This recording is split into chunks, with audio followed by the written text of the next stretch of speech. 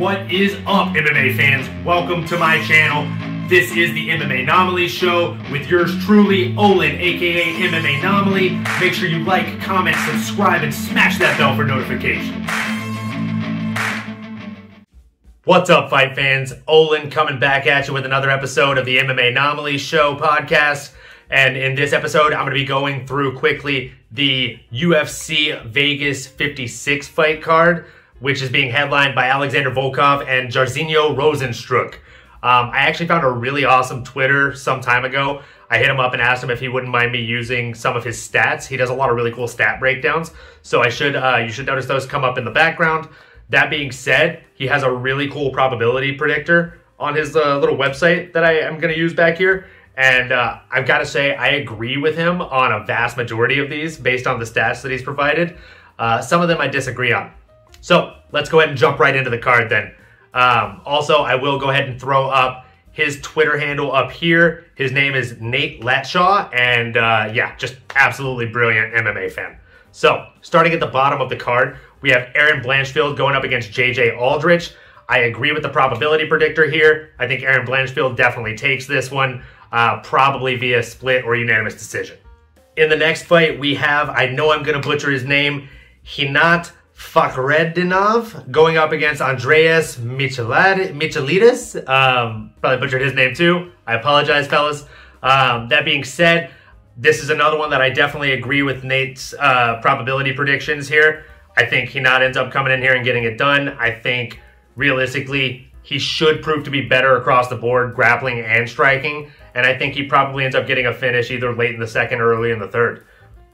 In the next fight, I have to say, as much as I am a Jeff Molina fan, I disagree with the probability prediction here, saying that he's going to end up coming in here and beating Zhalgas Zhumagulov. I think Zhumagulov is a beast, and I think he ends up outlasting Jeff Molina, dragging him into deep waters, and winning a unanimous decision. Now, in the case of Johnny Munoz versus Tony Gravely, it's damn near a pick'em, even on the probability stat board here. And I agree. I think this is very close on paper. I think it's going to be very close in the octagon. I do think... do I think it goes to decision, or do I think it ends up being a finish?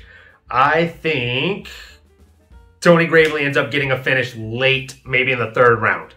In the next fight, we've got Nicholas Stoltz going up against Benoit Saint Denis. It's probably Benoit Saint Denis. I can't say that I know enough about both of these guys to give a super confident prediction, but judging on the tape that I watched, I have to agree with the probability prediction here. I think Benoit Saint Denis ends up coming out and getting it done. Probably a decision. I don't think this is going to be the most exciting fight on the card, but I do think this card is definitely going to be action-packed overall. In the next fight, we've got Damon Jackson going up against Dan Argueta.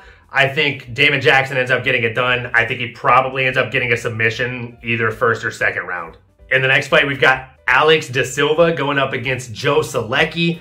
I'm a big fan of Joe Solecki. I think the guy's a stud. I think he's a great grappler. His striking isn't too bad either. That being said, I think he ends up getting a finish in the second round, probably 2 to 2.5 minutes in. This next match is a pretty interesting one. We have a women's fight against, it's Felice Herrig going up against Karolina Kowalkiewicz. And I think Karolina ends up getting it done. Now, the probability stats board here has it pretty much a pick'em, right? We've got 52% to 48% odds. I've got to go with the underdog here because history shows that she's already beaten Felice once. I think she does it again. I know that was a long time ago, but, you know, I feel like, you know, going into this fight, I just think that Felice hasn't really gotten any better. I don't know that Karolina's gotten a ton better either, but the old Karolina beat the old Felice. I think the new Karolina beats the old Felice as well. Now, in this next fight, again, very interesting, kind of intriguing fight here. We got Alonzo Minifield going up against Askar Mozarov. Now, Askar Mozarov, you've probably seen him on like meme pages. He looks terrifying. He looks like a very scary fighter, but he doesn't really have that scary of a record. He's almost got the same amount of losses as he does wins. That being said, going into this fight week, apparently it was discovered that not all of those losses on his record were just, so they removed them. So his record has fluctuated across the week. I don't know. Doesn't make a lot of sense to me. That being said, I think he goes out there and probably just gets knocked out by Alonzo Menifield. Alonzo's got just absolute dynamite in his hands, and he can knock out just about anybody he hits. It's just a matter of, is the person he's fighting as an opponent hittable? I think that Askar is going to prove to be quite hittable in that matchup. In the next fight, we've got Zaruk Adashev going up against Ode Osborne. I think Ode Osborne goes out there and gets the knockout probably pretty early on. He's a really quick starter. I think he ends up starting very fast. I think he piles on the aggression, and I think he ends up getting a late first round or mid first round knockout. In the next fight, we've got Karina Silva going up against Poliana Botelho. I think Poliana ends up getting it done, despite what the stats say, despite what the odds say. Again, this is one of the few that I disagree on here. I think that Poliana has the skills to get it done, and she has more UFC fights under her belt. So I just think that she ends up coming in there, showing her slight veteranship, and winning a decision, possibly a split decision. Now, Michael Trizano versus Lucas Almeida is probably going to be a banger. I think for as long as it lasts, it'll be a very fun fight. I do think Trizano ends up winning via submission. I think he'll probably wobble him on the feet in the second round and then get on top of him and end up choking him out. Another intriguing matchup in the co-main event, we got Dan 50K Ige himself going up against Movsar Evloev, who is just a stud, undefeated fighter. You can see on the stats board here, we got 77% chance that he ends up beating Dan Ige. Do I think it's going to be that much of a landslide? No, I think Dan puts up a great fight, but I do think that Movsar is going to prove to be too much with the grappling. If you play DraftKings, put him on your card. People tend to get a lot of points for grappling, and I think that's what we're going to see in this fight. Now, the main event is a fight that I don't think we'll see a ton of grappling in. We have Alexander Volkov going up against Jairzinho Rozenstruik. It's Biggie Boy going up against Drago.